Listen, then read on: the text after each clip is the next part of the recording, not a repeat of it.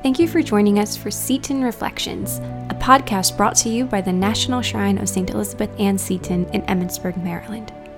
You can read these reflections at setonshrine.org or subscribe to these weekly emails and get them sent directly to your inbox. This week, our episode is called Going to Mary with Mother Seton and St. Catherine Labouré and is written by Tom Hoops. The Miraculous Medal is a bestseller at religious goods stores worldwide and has been for more than a century. Everyone from the Polish martyr of Auschwitz, Maximilian Kolbe, to the famous Albanian nun of Calcutta, Mother Teresa, to the Haitian sprinting great Usain Bolt have worn one. The medal even has its own feast day, November 27th, the day before the November 28th feast of St. Catherine Labouré, the daughter of charity of St. Vincent de Paul, whose visions led to the medal's creation. You can see the medal's attraction in the lives of two saints from vastly different backgrounds who united in a shared spirituality, St. Catherine Labouré and St. Elizabeth Ann Seton. First, the medal puts a mother close to our hearts, which is especially comforting to those who have lost theirs. Elizabeth Ann Seton never had a miraculous medal. There was, in fact, no such thing until years after her death. Her life barely overlapped with St. Catherine Labouré, so they, of course, never met. The two were not alike at all in several respects. Elizabeth was born the second and last child of her mother in a well-to-do city family. Catherine was born the ninth of 11 children on a farm. Elizabeth grew up in the fledgling United States of America, a short remove from colonial times. Catherine grew up in Burgundy region of France, with roots in the Gaelic Celt tribes Roman conquerors found when they incorporated the area into the Roman Empire. Elizabeth's mother was the daughter of an Episcopal priest, and she grew up reciting Protestant prayers.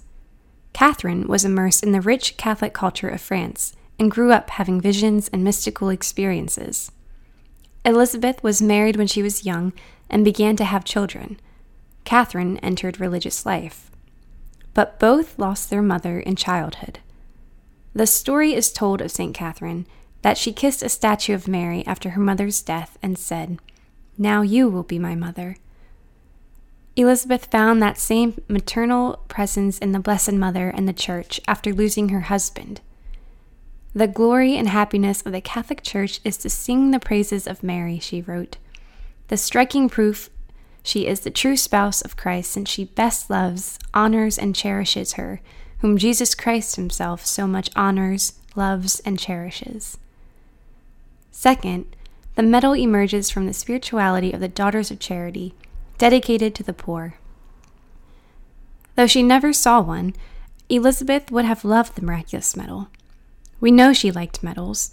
She made a plea to Father Simon Broutet, for instance, to bring certain medals for her students on his next visit to her house in Baltimore, adding, "Be sure to remember." But more so, the medal summed up the spirituality that she and St. Catherine Labouré shared. Elizabeth entered religious life after losing her husband, and Catherine was drawn to the spirituality of Saints Vincent de Paul and Louise de Marillac, who together founded the Daughters of Charity in 1633, a congregation of sisters who were not cloistered, but rallied behind the motto, "The charity of Christ impels us," and served the poor. In fact, when Elizabeth wrote about the final stages of her embracing the rule of the Daughters of Charity, she used words that Catherine would have understood. "Now it is to be done that I may become a sister, and be numbered among the children of the blessed Saint Vincent," she wrote. "O qu'il il est bon, qu'il y bon bon bon. It is good, good, good." The medal is struck with images that find their origin in visions St. Catherine Labouré had, starting on July 18th, 1830, on the eve of the feast of St. Vincent de Paul. "While making my meditation in profound silence," she explains, "I seemed to hear on the right-hand side of the sanctuary something like the rustling of a silk dress. Glancing in that direction, I perceived the Blessed Virgin standing near St. Joseph's picture. Her height was medium, and her countenance indescribably beautiful." The image of the Blessed Virgin Mary on the medal matches what St. Catherine saw. She was dressed in a robe the color of the dawn, high-necked with plain sleeves. Her head was covered with a white veil, which floated over her shoulders down to her feet. Her feet rested upon a globe, or rather one half of a globe, for that was all that could be seen.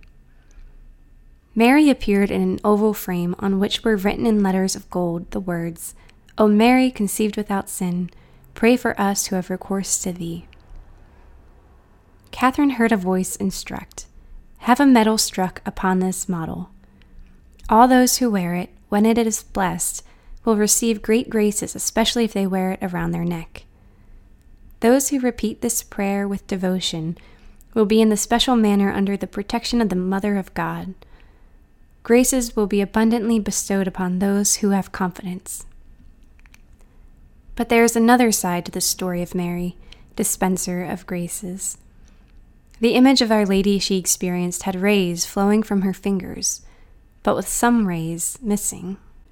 St. Catherine says that these are the graces no one asked for. She reports the words she heard from Our Lady. "I feel so happy to be able to help the children who beg me for protection, but so many do not ever come to me."